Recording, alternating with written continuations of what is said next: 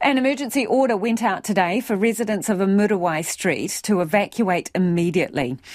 The suburb on Auckland's west coast was hit hard in the cyclone and the land is unstable.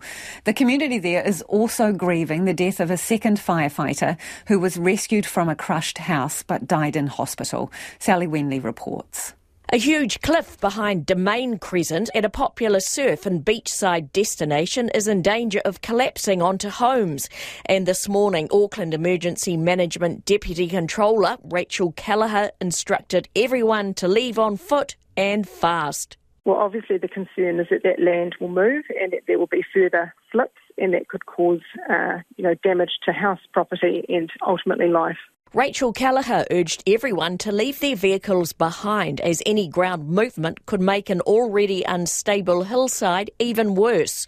Mark Watson has lived on Domain Crescent with his wife and 2 young children for 7 years, but that all changed today. You've got an entire street that's now been red stickered, and we're talking 100 odd houses. So, you're talking to families and there's people that are in tears constantly. Red Cross are out there. We had our son yesterday for the first time having nightmares. Mark Watson says engineers told him they'd sent drones up over Muriwai and could see how unstable the cliff is. If it comes down, it would wipe out a fair chunk of them, I would have thought. Certainly the middle part of Domain Crescent. There is a lot of earth up there that is moving. They were so worried about it that they weren't even sending geotech people up there anymore. They really just didn't want anybody up there. We were given 5 minutes to get some stuff out of the house and they were very reluctant to do that. And they said, look, if you hear three toots on the horn, run. Mark Watson says they will live with his mum on Auckland's North Shore until the situation is clarified. Another resident of Domain Crescent, Oliver Neuland, walked down to his mailbox this morning and saw it had a red sticker on it. Someone came up after that and told me I had to leave in the next 15 minutes. So they told me, hey, pack a bag, like if you go on holiday and take your most important belongings and you have to leave the property now. So, that's what I did then. It was a bit surreal because our property looked fine, neighbours looked fine, and it was a beautiful day. Oliver Neuland has lived at Muriwai for 13 years and hopes he will be able to return home if the geological evaluation shows the steep hills behind the houses are stable.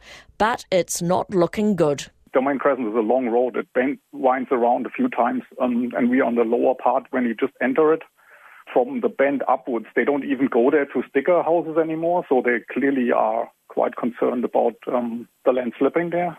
Domain Crescent and other Muriwai streets have the majority of the 149 houses red stickered throughout the region, and the goal is to prevent further deaths if more slips occur.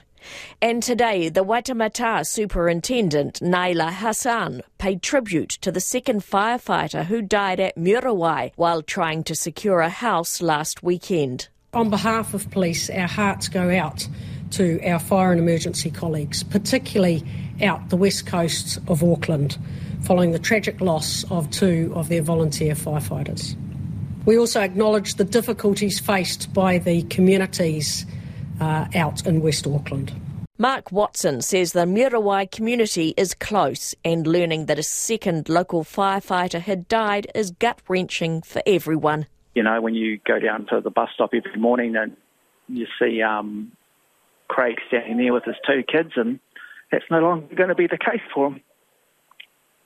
And this afternoon, the Auckland Council also evacuated some residents of Rainer Road at Piha Beach on the west coast.